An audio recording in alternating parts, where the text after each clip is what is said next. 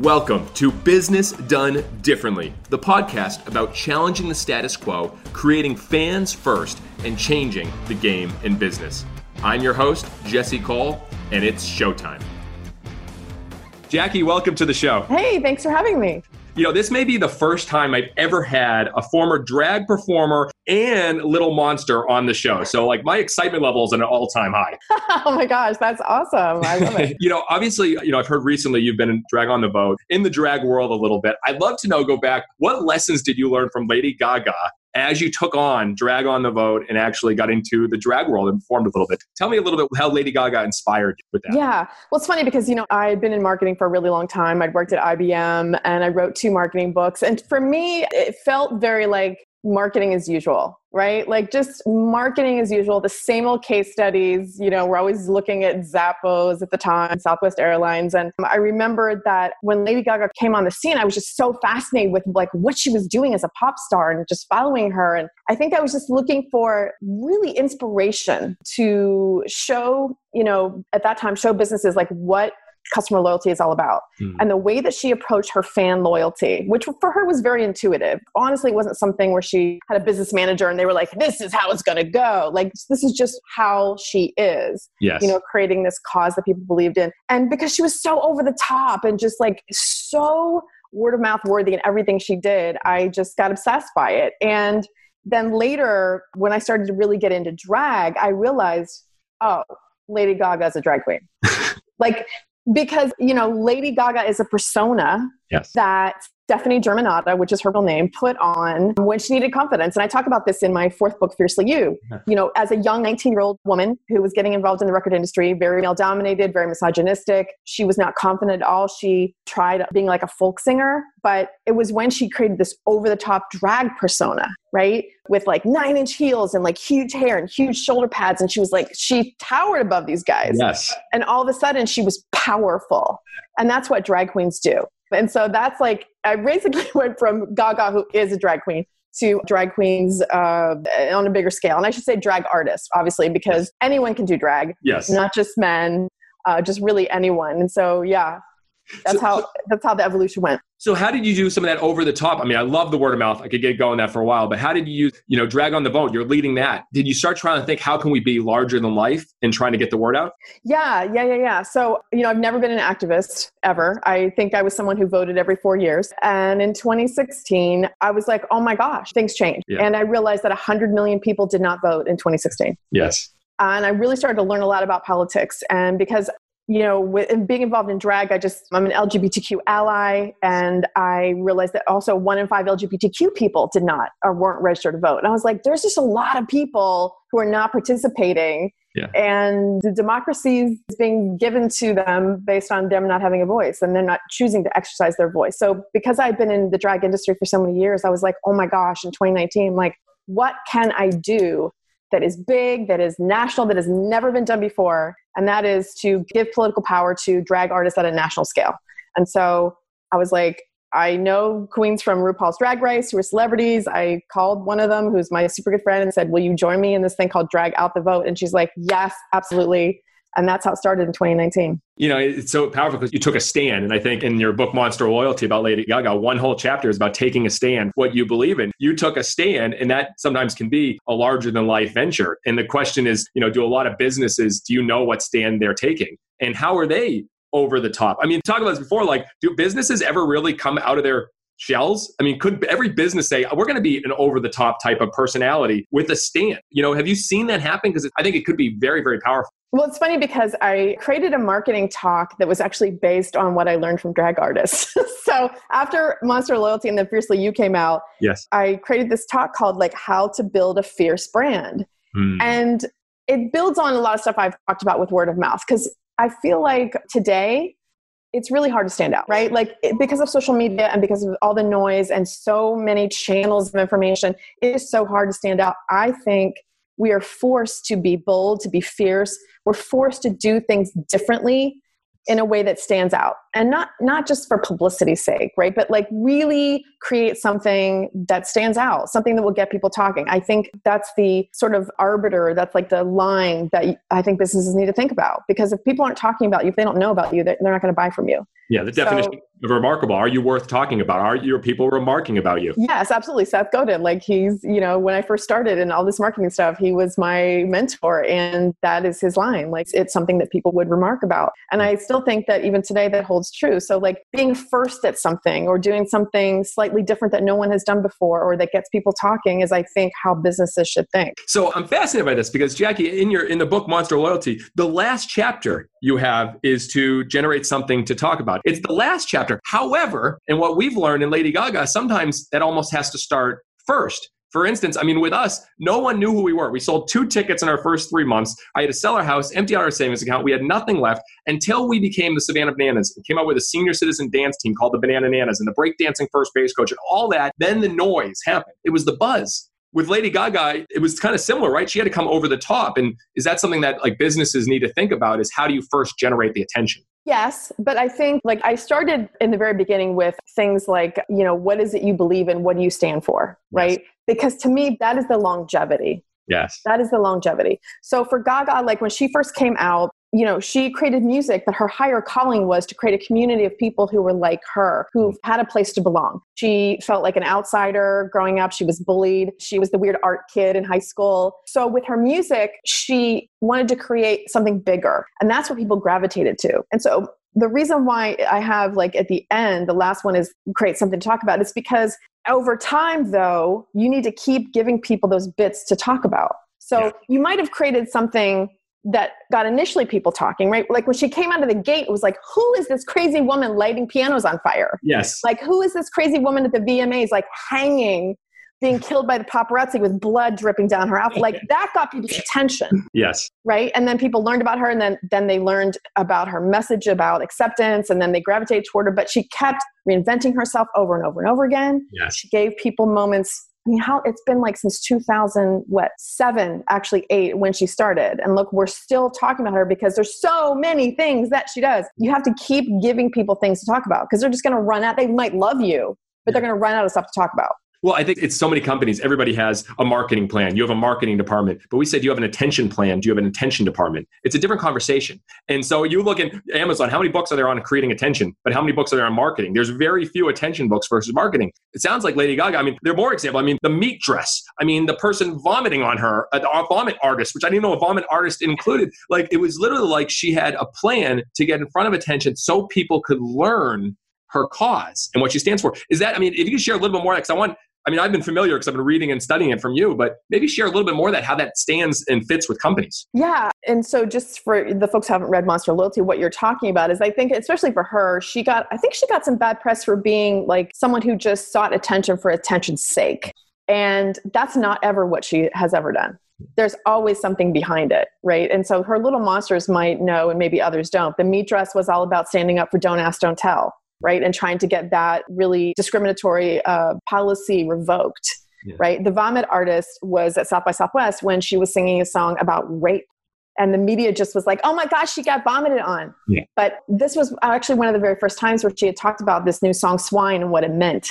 Yes. And swine was very heavy, but no one wrote about that. But the little monsters all knew, right? And so I think for companies, I talk in my keynotes about the Alamo Drafthouse, because to me, and in my keynotes, I love this example. For listeners who don't know, Alamo Drafthouse is one of the best theaters chains in the country, based in Austin, Texas. They have 30, 35 locations, probably not open a lot right now. Yes. But they have this crazy thing that they want the experience in the theaters to be amazing. So their rules are very, very strict. Like if you talk or text or pull out your phone while a show, you'll be warned. And the second time you'll be kicked out with no refund. And they have just amazing marketing that they're able to leverage because of these rules that they use, right? And so the most famous thing that ever happened to them was that a woman got kicked out because she was using her phone as a flashlight and she was leaving it on, and she was a little drunk because they serve alcohol at the theaters, and she left them a nasty voicemail. I don't know if you've seen this, Jesse, but they took the voicemail and they literally animated it and made it into a YouTube video. right? Where she's talking and she's so drunk, she's so funny. And she's like, I don't get it. I'm using my phone as a flashlight. Why are you being an asshole to me? But it is so funny. And then they released it and it went viral. And it was on 150 news outlets. Anderson Cooper did a piece about it. It was amazing. But they weren't trying to make fun of her. They were trying to say, we don't want people like this at our theaters, and we will kick them out. And that's how much we love you, our customers, because we will protect your movie-going experience. Wow. Because you know how annoying it is to have people in a theater, with their phones, and they do not allow that. And so it worked because this is what they believe in. They believe in the theater experience. They believe in a great theater experience, and they will do anything to protect that for their customers, right? And so that was a great way that they created buzz, but it went back to their core beliefs. That's so good. So I think about what us, it's almost knowing, again, who you're not for. And so for us, we are not for baseball traditionalists. Everything we do, from our players dancing to wearing kilts to our male cheerleading team, everything's about fun. So while our stand isn't something maybe as deep or as powerful as Lady Gaga and what she was standing for, but the need for people to have fun and be treated the right way and not get nickel and dimed at a ballpark and be able to have, all the things that we do to create a new fan experience, that's a stand. And so people that are going against it, Major League Baseball, other levels, it's okay to state that. Is that kind of what you're saying for a company to create buzz, maybe going that way? Yes, absolutely. I love your point about who you're for, because you're creating this thing that people are attracted to. And so when people talk about your experience to others, people who resonate with that are like, oh, I want to go to that. People who are like, that sounds like, I don't know if I like that. Then they won't come. But you're attracting the people for whom you're creating that experience, and they will share that with others. And you'll just keep bringing people into the community who understand what you're doing, I think. You got to go on one, before I would get into the one percenters, we got to go into one thing that she did that I love. Jay Baer, a mutual friend, I listened to you on his show, and the perfume, and I actually talked about it, but you inspired us. Literally, I'll tell you later about the drink that you inspired with that. But the perfume, it's another way of looking, hey, this is a normal way of doing things. Let's stand out and do it completely different. And I think that's a great model. If you can maybe share that and say some other examples of how that, businesses can utilize that. Yeah, I love this story in the book and in my keynotes, because I think a lot of people don't know the story about her perfume, and about how, it was one of those things where all the pop stars have perfumes, and she was approached by a perfume manufacturer, Coty, to do a perfume. And for Gaga, there's always a very well thought out, what do things mean? She doesn't just put out a perfume and have someone pick out the scents. No. Right? This was back I'm trying to think, right after her Fame album came out, the Fame Monster. She was obsessed with Fame. She was a student of Andy Warhol. And so when she thought about perfume, she thought, well, I want to call it Fame. But, Fame is alluring and seductive, but Fame is also dark, and it can be very evil, mysterious. And so when she thought about this perfume, it had these special notes of blood and other things that were kind of weird and strange. Because of the darkness of Fame, she wanted the perfume to be black in the bottle and spray on clear, which had never been done before. So when she went to Coty, they said, well, we can't do that. So can you come up with another idea? And she's like, no. That's my idea. That's my idea. And so Coty spent 6 months with their scientists trying to figure it out. And then they finally figured it out. And I believe they have a patent for it. And it became the first ever black eau de parfum, right? It sprays on clear, even though it's black. And it is a little scary when you see it in the bottle and then you go to spray it. But it became the fastest selling perfume after Chanel No. 5 because it had never been done before. It gave people something to talk about. There was a story behind it. There was an 8-minute film, $1 million film that she made about it. I show the film in my keynotes and people are like, oh my God, this looks like a sci-fi film, right? And I show the 1-minute trailer for the 8-minute film about this. It's insane. She's just covered in goo and there's men and it's crazy and she's naked. It's again, over the top marketing. I've never seen an 8-minute sci-fi film for a perfume. Yeah, but it's taking that risk, it's taking that chance, and it's going so over the top that people want to talk about it. And that's that you got to not be afraid of what people are going to criticize. I think it's so interesting. I say whatever's normal, do the exact opposite. The normal would be, hey, I'll put my name on a perfume, it'll sell fine. No, do something that maybe people are afraid to try. Totally. So the inspiration, Jackie, I'll tell you, and this will air probably right before our season in the spring. I was listening, I was like, oh, wow. And it just came to me, I was like, the banana blackout drink. So literally a freeze drink with Everclear, very strong, the strongest drink we have. It's black, a black slushy, and you're only allowed one per night. You will be stamped. You can only have one. And so it's this forbidden thing, and it'll be on your tongue, kind of like the blue slushies back. Oh, you had a blackout. And so there's thousands of reasons why we should not do that. Every single form of liability why we shouldn't. But what if we did? What would happen? Would people say you have to try the blackout? That's what I'm thinking. And it came from that same idea. Like, it doesn't look appetizing. It doesn't look good, but it's forbidden. It's intriguing. It's exciting. Mm-hmm. So anyways, that's the inspiration you gave me from that. Oh my God, I love that. I love that. And the quote that I always share from that is from Coty. And Coty actually said that what Gaga did by insisting on this black perfume was the biggest innovation that the fragrance industry had ever had in the last 20 years. And so like for me, it's about how can you create something that has never been done before, or it gets people talking, or it's just bigger and bolder, like trying to push that envelope. Right. And I think there's a lot of businesses who kind of look for either they're regulated and it's hard, it's hard to do good marketing, or we look at, and I hate this word, best practices. It's like, let's look what everyone else is doing and then just copy that. And it's like, no. No. And so I love Gaga, like thinking how to think different, to stand out, to get people talking. I love her pushing those limits as a role model. Yeah, you got to get outside of your industry. I hate best practice too. I say focus on next practices, not best practices. I mean, you got to look outside. And like for us, every single ticket, Jackie, in our ballpark is all inclusive. It includes all your burgers, your hot dogs, your chicken, everything. You can't get a ticket without getting all your food included. We didn't get that from any other baseball team because no other baseball team was doing it. We got it from the cruise industry. All your food's included, your entertainment's included. Why can't you have that in a baseball experience? And so you got to be able to get out and challenge the norms. And I think one of my favorite quotes you wrote is when you try to change the status quo or the industry norm, some people will not like it. These people cannot be converted. Don't waste energy and time on them. Instead, focus on your cause, what you produce, and your customers. I love that. Yeah. Because I think so what that's saying is like, don't worry about if you do something crazy that's really marketable, that creates attention, not everyone's going to like it. Mm-hmm. Lady Gaga said in your book, you're not pissing somebody off, you're not doing your job. Exactly. And now that we have Twitter, people who are pissed off can come on your social media and tell you about it. 100%. So you got to have a thick skin because people will talk. And, I don't listen to them. RuPaul has a great quote that I love about this. And he's like, unless they're paying your bills, pay them bitches no mind. So the customers are paying your bills, right? So if they're loving it, who cares what other people are saying? Exactly. I love it so much. And I think that directly leads into, focus on your people, your inner group. And the one percenters, obviously you've been talking about this for many years before even Lady Gaga. I'd love for you just to dive into the one percenters and why it's so important for every company to focus on them. Yeah, this was something that came out with my co-author, my second book, Citizen Marketers, where it's right when actually social media started and we were looking at the engagement rates for online communities, in terms of where are the most engaged people? And over again, when we looked at communities from Microsoft and Intuit and all of these, it was always 1% that were the most engaged, maybe another 10%. And these were for online communities. Another 10% would engage with the content created by the one percenters, but we sort of extrapolated it to mean your core audience. I mean, I know that lots of people have different terms for these. It's like my first book was called Customer Evangelists, and I would say the same thing there. But we tried to quantify that a little bit to say it isn't even sometimes 20%. It might be 1%, 3%. It's a smaller group than you think. And there's been some great studies actually on social media where they've looked at all the social media posts about a company, and the majority of those posts were from around 3 to 5% of the entire customer base.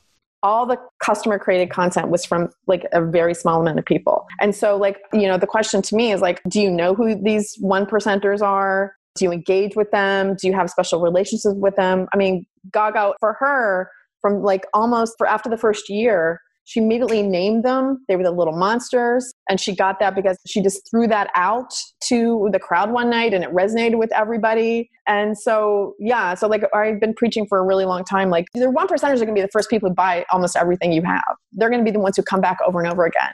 And it's that, I hate that chase that so many marketers have where we have to chase the new customers. We're chasing. You got to get new customers, got to get give them discounts, get them in, when your 1% might be the source of your new customers, right? Because they're telling everyone about you. They're bringing people into the fold, right? They will acquire customers for you. But I think so many businesses think they could kind of take them for granted, if you will. So Lady Gaga, what did she do really well? She named them the Little Monsters. All right. And then what are the other things? Because I wanted to do some parallel thinking here for a company. All right. You get this group, you find out they are, you name them, then what? What did she do?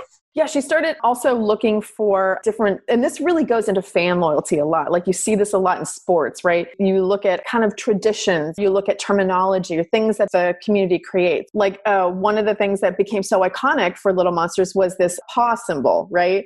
Little monsters can acknowledge each other and when there's another little monster because you'll see this, right? And that literally was something she spotted at a concert. in Boston. No, sorry, wrong story. She was in Boston for a concert and she was literally driving down the road and she went past this car and this car is blasting one of her songs, right? On her way to the concert. And she sees another car pull up beside it and the person hears it and they roll down the window and one person goes like this and the other person goes like this. And she's like, oh my God, they're recognizing each other. And because of Little Monsters, it's like a claw, like a monster claw. And so we see, like, I've seen great customer communities for companies where they've created like the terminology for the community, right? They've named the community, they have terminology, or they have iconography with symbols. Certainly a lot of things you've done, I'm sure visually people, know what you're doing. The yellow with the go bananas. So if anybody sees someone wearing a banana shirt, they say go banana. And it's just kind of a terminology here, go bananas. I'll be in the airport, someone will see me in a yellow tux and just yell go bananas. Yeah, it's things that people recognize as being part of the community. Yes. I talked in the book about the Pittsburgh Steelers and the biggest thing that they have. In fact, it was just, I forget, the anniversary of the Terrible Towel was just literally the other day, which was created back in the 70s by Myron Cope, who was a broadcaster for the Steelers, right? He came up with this idea of a towel to rally for the playoff game. I think it was 1979, I want to say.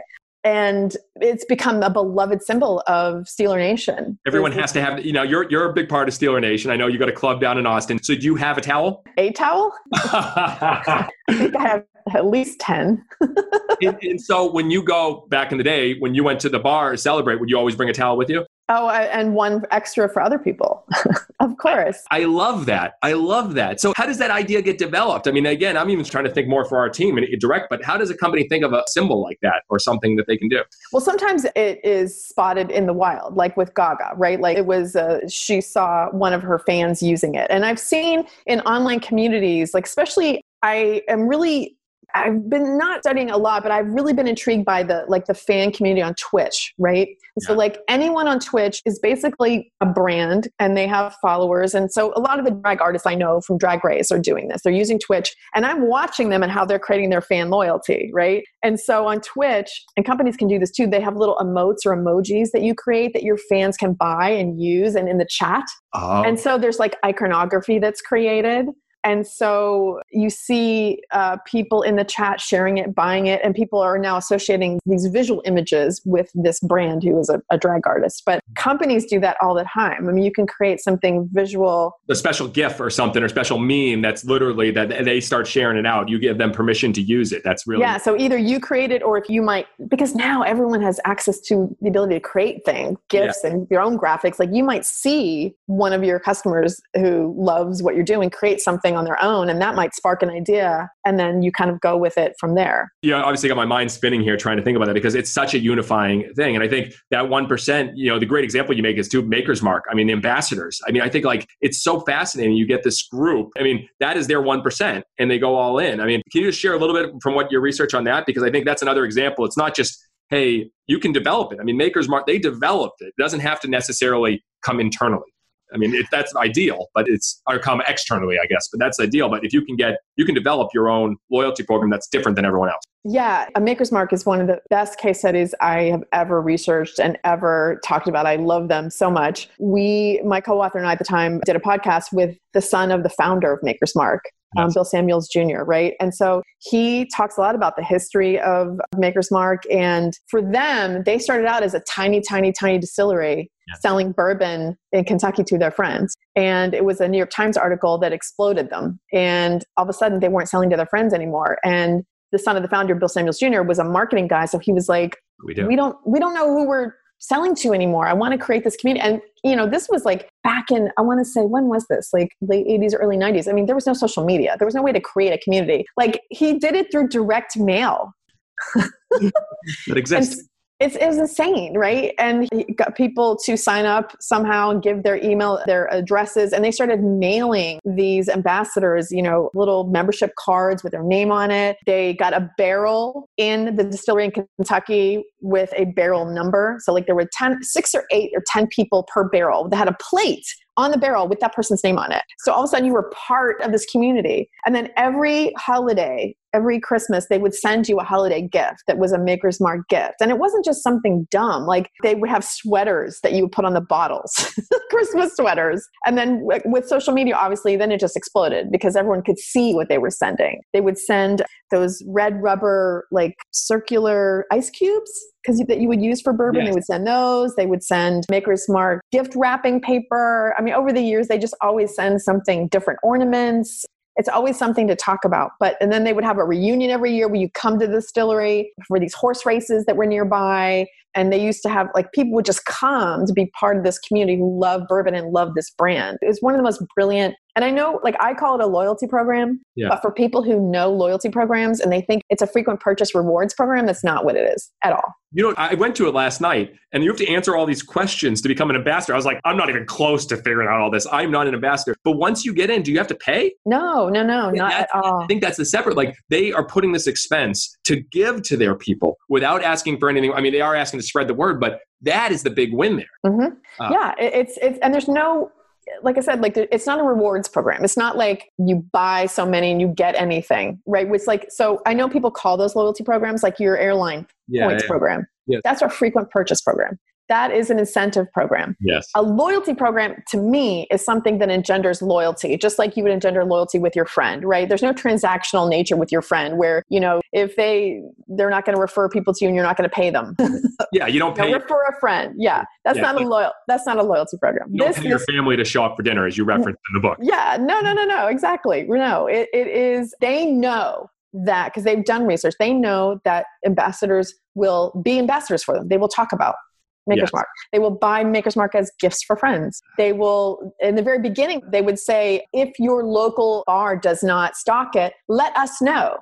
Like, tell them they should, and then let us know, we'll follow up. So they were ambassadors who would literally go out and sell into establishments for them, in venues for them. Wow. All right. Right now, I'm putting a stamp in the ground. I'm holding myself accountable to do something further. We have a Bananas Insiders group, and we have some other things, but they're paying for it. It's not this extra above and beyond. It's we have to have the courage to say, we're going to invest this dollars to do the right thing for our right people. And I think every business should. So you've inspired me again, and just cost me a lot of money, Jackie. So for that. Very good. All right. So we've kind of gone around, but we've talked about, obviously, generating buzz. We've talked about focus on the 1%ers. And then this other one, which I just really love and similar, kind of the same, make them feel like rock stars. You know, those are the three that really stood out to me in the book.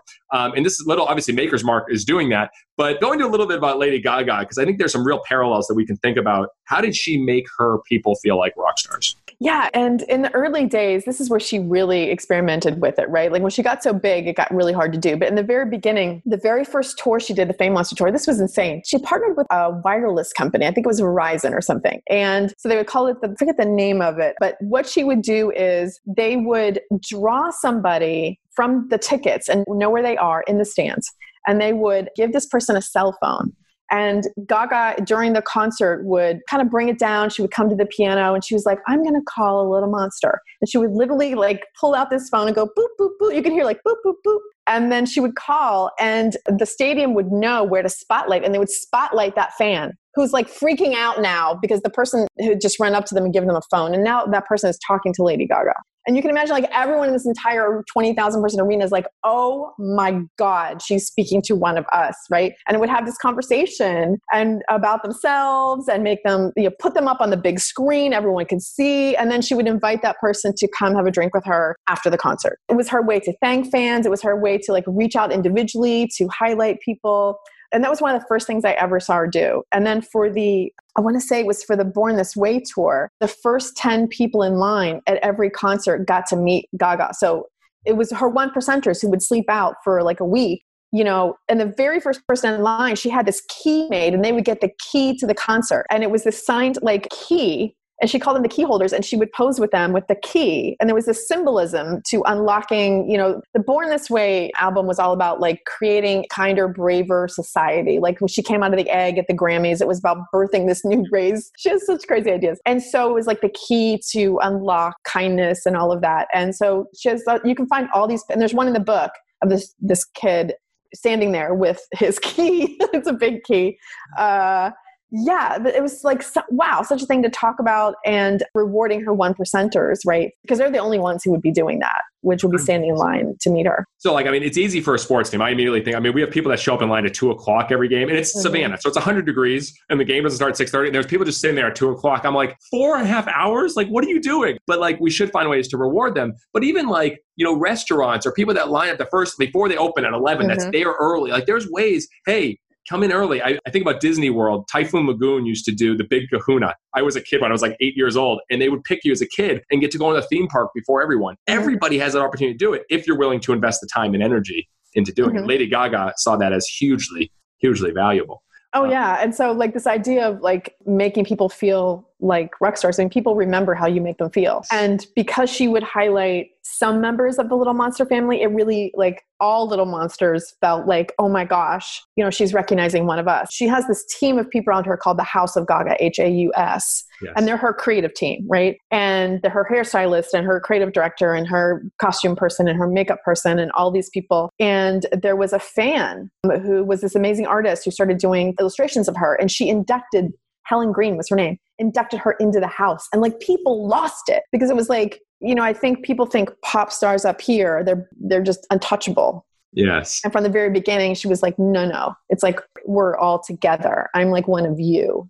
Oh, and look, I'm going to take this person over here and she's going to be kind of like our official illustrator of, you know, me and portraits and art, blah, blah, blah. Yeah. So that's like, I love how she took this person, made her feel like a rock star, but also showed the rest of the community, like, I'm part of this. I'm not untouchable as a pop star. It's so good. And it's easy for me because I'm immediately thinking like, and we had some fans get in uniforms. We just had a fan's going to become our coach. Like we can do all that stuff easy. But other companies, you know, I run a cleaning company. I run a cleaning service. I run an HVAC company. But you did give an example about the celeb for a day. You know, how there are ways to do that. And so maybe share that because I want, oh, that's really easy for you guys, really easy for a rock star. All right, well, no, there's ways to make your customers feel like rock stars. So maybe just give one example, like maybe the celeb for a day or something else that you think could fit. Yeah. I think the celeb for a day, I'm trying to remember that story, was with Anside View. It was actually like a consulting company I worked at, and we had a client who came in, and it just so happened in Austin, you could actually rent paparazzi. So when he was coming down the escalators at the Austin airport, all of a sudden these photographers ran up with the flashes, and it's like, oh my gosh, Mr. Smith, you know, what are you doing here in Austin? And he's like, oh my God. And then they took these photos and made like a mock, like a cover of a magazine, you know, with his photo. And it was just like one cute way, one just really great impression we wanted to make with one of our best clients. But, you know, eBay did this too. Like in the early days, you know, these sellers on eBay, right? Like the top sellers, that was eBay's 1%ers. And I believe there's a story in the book about they used to have these conferences where, you know, if you were an eBay seller, you would go to these conferences to learn how to be a better eBay seller put on by eBay. And they would do these red carpet things where there would be a giant red carpet and all the eBay employees would be in light blue polos, right? And there would be a big screen and they would applaud the sellers walking into the conference. And then you're up on the big screen, right? And it's like, oh my gosh, this company really like values us. They're making us feel like we're rock stars by like just physically showing us that they care. But it was a really fun way to do it. And I thought that was just amazing. You make them the hero. You know, it was so amazing. 2 years ago, we had a hometown tryout team. We let a few guys actually get the opportunity to play a few games. And this young kid, after the end of the game, two kids, so his player is 19 years old with us, and two kids came up to him, probably a 5-year-old, a 7-year-old, and said, can we have your autograph? And he said, only if I can have yours. And he dropped down to a knee and he actually had them sign his hat. And for the rest of the season, he got kids to sign his hat. And I watched the rest of the team. They started getting their sleeves signed on their BP stuff and all their other, and they all had autographs from kids. I was like, you know, that's such an easy thing. When someone says, hey, can we get a picture with you? And if I see they're getting a picture, I say, can I get my picture with you? And it's just reframing the question that anybody can do. And I watch these players and I learn so much from them that I teach everyone, like, no, you get autographs from kids. We'll give autographs too, but we also get them for kids. Yeah, that's a brilliant, brilliant execution of that idea. Absolutely brilliant. Yeah, because that kid never forget that. And probably the parents will never forget that either, right? Like never forget how that made them feel. I was an 8-year-old. Hey, Dad, I gave an autograph to a banana player today. I gave an autograph. It's just a different conversation. I got to remember, because keep coming back to that is so good. All right, I want to have fun with the little games to finish up here. I want to do a Lady Gaga lesson showdown, okay? So here we go. I'm going to name like a type of industry and then maybe some type of lesson from Lady Gaga that they could implement into their business, okay? All right, a realtor.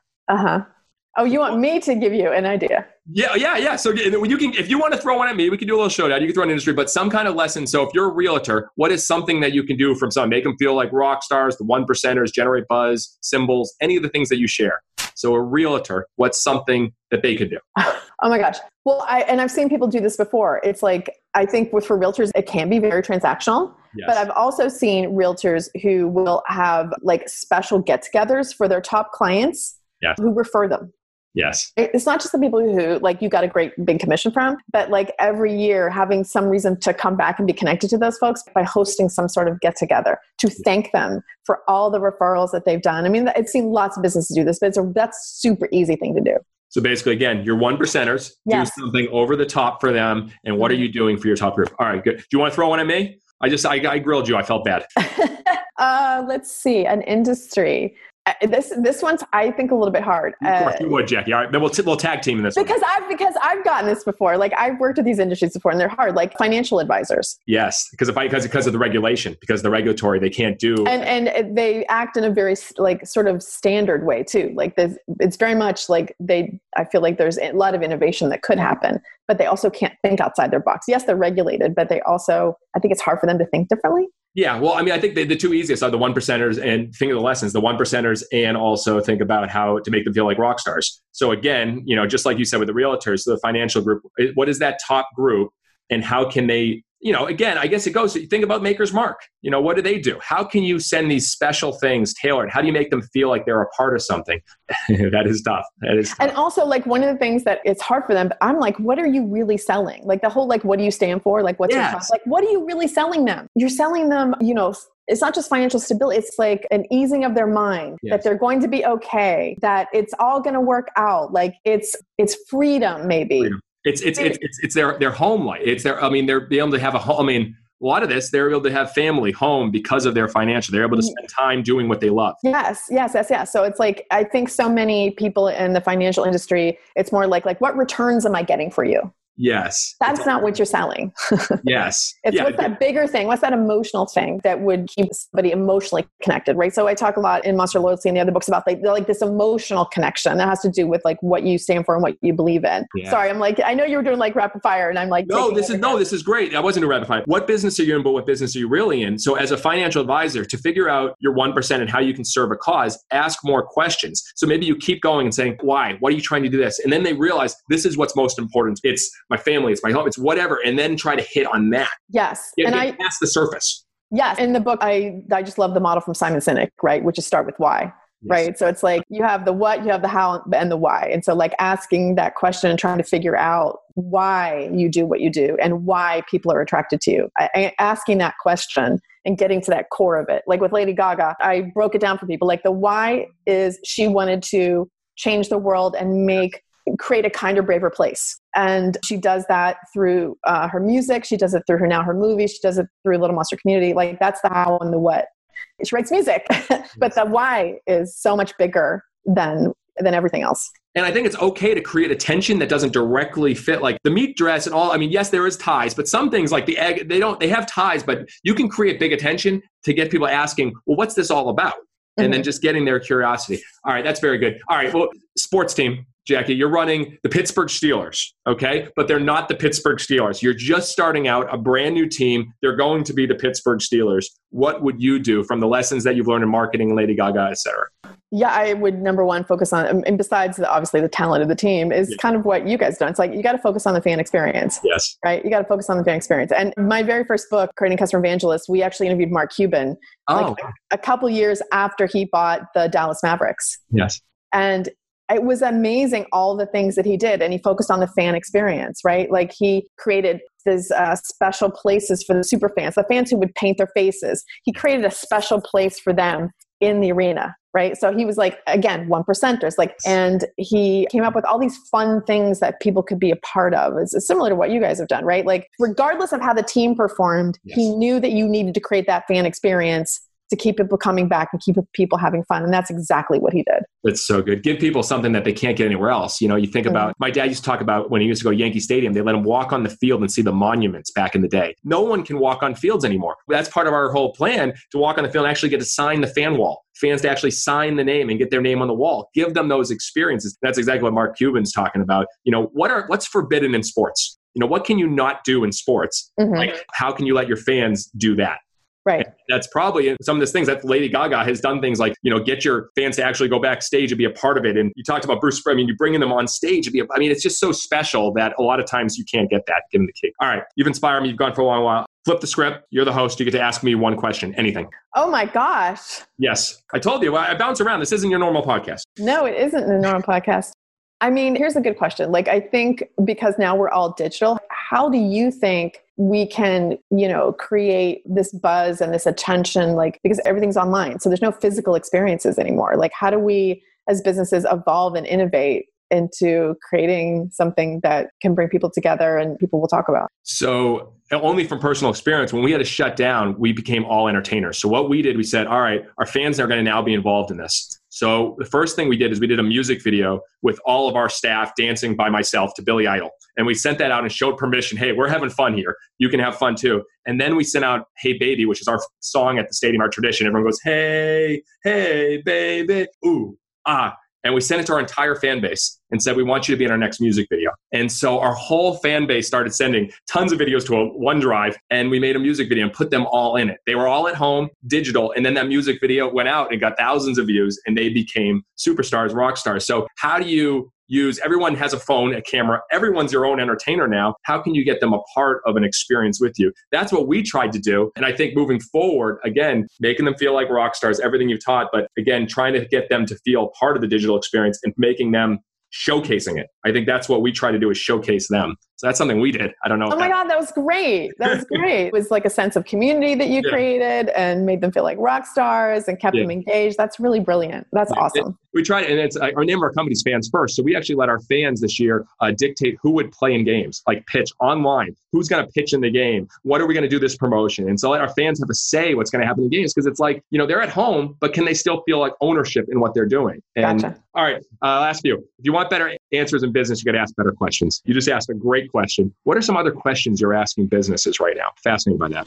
Oh my gosh, that itself isn't a great question. I mean, to me right now, like, I think the question is, how are you innovating? Because we're all forced to be in such a different world, and some businesses are adapting and some aren't. And like, it's funny because I work with all these drag artists, right? Like, and I'm watching them evolve, right? These are like, similar to you, like in-person entertainment. And then how do you adapt? And so it's amazing to see the innovation that is happening. One of the drag artists that I'm working with right now, she was on RuPaul's Drag Race. She was a host in New York. She would host like literally 6 shows a night. 6 shows a week. So she's a host, right? She loves bringing people together. She loves being at the club.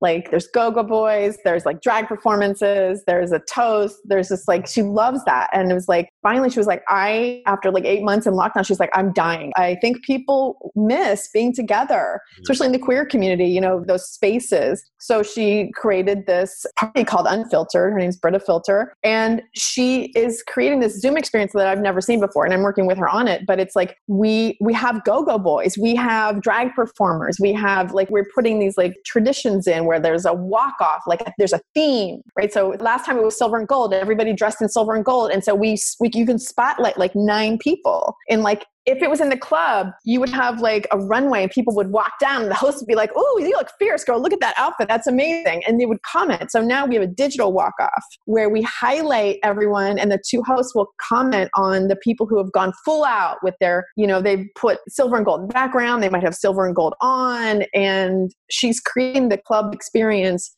over Zoom, which is very hard to do. Oh, and then wow. We have the chat going. Everybody's cameras are on. So you see everyone. It's not like a passive kind of thing. It's very interactive. We have a meet and greet. So there's an add-on ticket meet and greet. If the Queens were at the club, you would have a meet and greet line and there would be a meet and greet. You take a photo. We take a Zoom photo. We send it to you. We brand it. And so we did the first one and people loved it. I mean, they danced in their house. Yes. It's not just sitting watching a Zoom. Like, you get up and you dance. We have one of the top DJs from New York who DJs the entire time between the performances, and it's a party. It's a party. And so she's trying to create something different, but bringing that club. We've really not seen anyone do this. Oh, it's so good. Well, it's making them feel like they're a part of something, making them feel good. When they walk away, they felt like it wasn't just talking to a camera. They were in it. They were getting the compliments. They were getting the acknowledgement. They were getting all that. Yeah. And so, so that for her, like, she's had to innovate in doing what she did before and try to figure out how to do that online, because we're going to be in here a while. So she's like, I need something, and I know people need it too. So that's what we're trying to bring them. So good. So always asking, what are you doing to innovate right now? And I think that's a great question, because there's a lot of spectators right now just waiting. And, how do you get in the arena and start playing? And I think it sounds like you're in a community that's very, very creative right now. Well, I mean, these drag artists, they have no way to make a living. To be quite honest, like some of this innovation is just literally forced to, because what are you going to do? I mean, they have to find a way, right? And it's really challenging right now, as you know, like for anything that was in person, that relied on being in person. Like, how do you innovate that and bring it online? It's challenging. It's tough. Last two here, and I think about everything you've talked about, evangelist, citizens marketing, your first few books, Fiercely You, everything you talk about is why I resonate so much. The name of our company is Fans First Entertainment. Our mission, Fans First, Entertain Always. Everything is fans first. I'd love to know maybe something that stands out for you, maybe something you've done or something that's happened in your life that was really fans first, that treated you like a fan and, really, or you did it to someone, maybe someone in an audience at a speech, something that really stood out. That's interesting. Well, one of the things I started doing in my keynotes, so this is something I tried to do. I obviously try to use my own principles, right? And I was going to give you something else. The Pittsburgh Steelers fan club. So we started this literally in like 2008. I moved to Austin in 2007 and I saw this bar that just opened and they wanted to be a quote Steeler bar. And they thought that was great marketing because they could draw the Steeler fans in, but it wasn't an experience. It was just like, the TVs will be on and the sound will be on. And I was like, this isn't that fun though. So I went to him and I was to the owner. I was like, how can we make this fun though? Like, how can we make it like a party? Yeah. Right. And so we started to put all these things in place that made it feel like you were in Pittsburgh. Like everything we could do, like every single time we score a touchdown, we play the Steeler fight song, Here We Go, right? Like in the stadium, in the third quarter, when there's a defensive stand, they play Renegade from Styx and they twirl the terrible towels, right? And so we started doing that. And so we started looking at like, how do we recreate the fan experience that because we're all like in Austin, not everybody's from Pittsburgh. Lots of fans are just fans because their dad was, or who knows why they're fans, but there are a lot of Texans, a lot of people from all over the country. They never have maybe been to the stadium, but we're creating like the traditions that are done in Pittsburgh here, right? We have a squares game. So it's fun because, you have a number with a score that you can win $100 at the end of every quarter, right? And so there's always something fun happening all the time. We have a photo booth with all these amazing Steeler things that you can do. We have a game day DJ, so you never hear the commercials. And so we have grown like this little thing to we get over between 150 and 200 people every single game. It's a giant party. People drive 2 hours in Texas to come to this party every single week. Wow. Because you're in the middle of Texas and to find your tribe, yes, is tough, especially because there are lots of Steeler bars around the country, but I think we're probably one of the biggest fan clubs that there is, I think. And I have to say, as someone who studies fan loyalty, to take all these things and be like, ooh, my little experiment, like how can we put it into this fan club and make it the best fan club we can possibly make it? We have a Facebook group. People are always chatting and talking. We have cheer squad. We have a guy with a giant horn. We have a guy on the mic who leads the cheers. Every time there's a first down, we say, that's a Pittsburgh Steeler first down. And everyone knows the cheer. We've created this community of people, our 1%ers who come all the time. We celebrate birthdays. It is what you're doing, but you're just applying it to this little fan club. But what has happened in the last 8 years is just it's like a family of people, and we love it. We love, love, love it.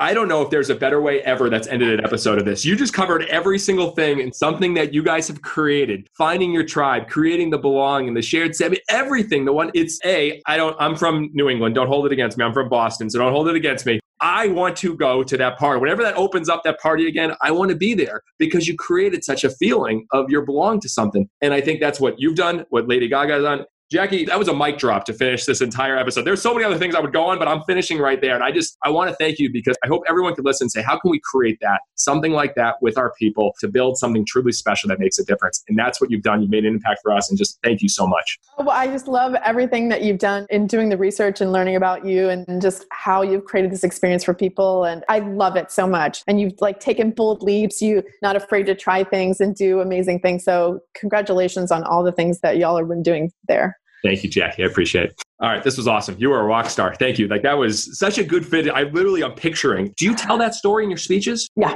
Okay. You talk about the fan club and the Steelers. Yeah. When I talk about the 1%ers, okay. I talk about Gaga 1%ers, and then I talk about what I'm a 1%er for. And so I do this. That bit is a whole bit that I do on the Steeler fan club. There's more to it. I'm sure there is. I have a Steeler tattoo. Yeah. And I just talk about how I don't go into all the details I just did, but I want people to understand what 1%ers are, Like someone who starts a fan club is a 1%er. Yes. Oh, right. Yeah. Like I want people to understand like the craziness that people will go, the amount of work that me and my leadership team spend every year on this. Yeah. It's a leadership team. Yeah. Because there's so much and we spend so much time, and like businesses have customers like that too, that'll volunteer, that'll help, that'll do things, that'll do whatever they can to help the business.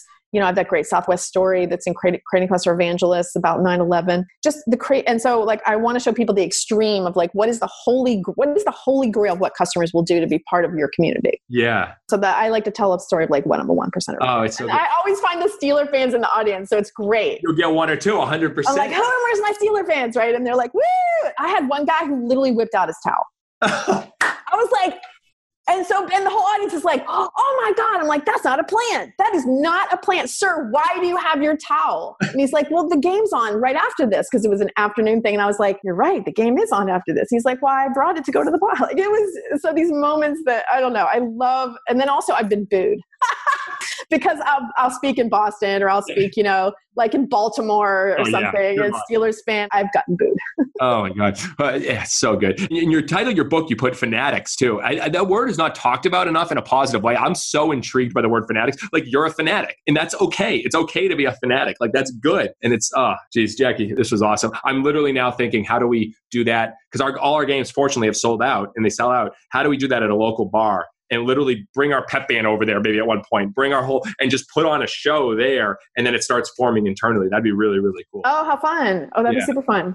Yeah. Well, this was great. Yeah, this is going to air till about April, but this was wonderful. And I thank you. It's such good stuff, Jack. No, and it's so great, by the way, to connect with like-minded folks. I just love like talking to you about these same concepts and seeing what you guys are doing. It's just great. So thank you for having me. It was awesome. Jay Baer had on this show, me and Jay, he's been on my show, but we've connected a lot. I've been on his. I was like, this is amazing. This perfume story. I love it. Banana Blackout. Got to read the book. Call it. And that's how it worked out. So, oh, that's awesome. We'll give him a shout out. Oh, yay, Jay. That's fantastic. So, thanks a lot, Jackie. Appreciate you. All right. Have a good day. Thank you so much.